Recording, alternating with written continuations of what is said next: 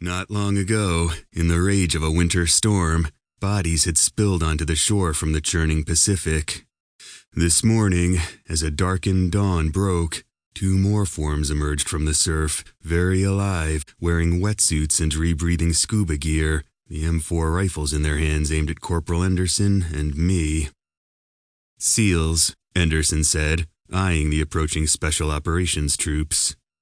We both had weapons in our possession, sidearms and long guns, but Anderson's M4 and my AR both hung from slings across the front of our bodies. Neither of us wanted to present any threat to the warriors just coming ashore.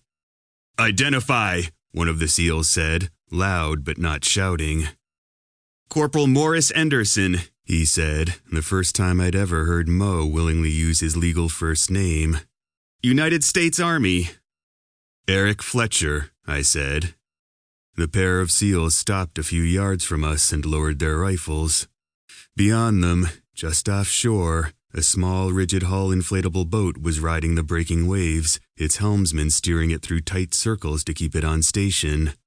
And, a greater distance out, closer to open water, the squat gray hull of the Rushmore was just becoming visible in the day's dim new light.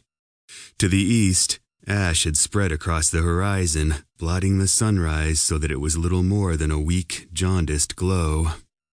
"Lieutenant Harker," the first SEAL said, identifying himself, then gesturing to the other member of his party. "This is Chief Wen." "Welcome to Bandon," Anderson said. "We need to speak with your senior officer on station," Harker said. The natural response that Anderson could give was to tell the man that Sergeant Lorenzen was senior, while Captain Angela Shivo was absent, but the situation wasn't that clear in technical terms. "Our sergeant has operational control," the corporal replied, walking the finest line he could without actually avoiding the truth. "I'm not here to talk to a sergeant," Harker said. Anderson gave me a sideways glance, knowing where this was going.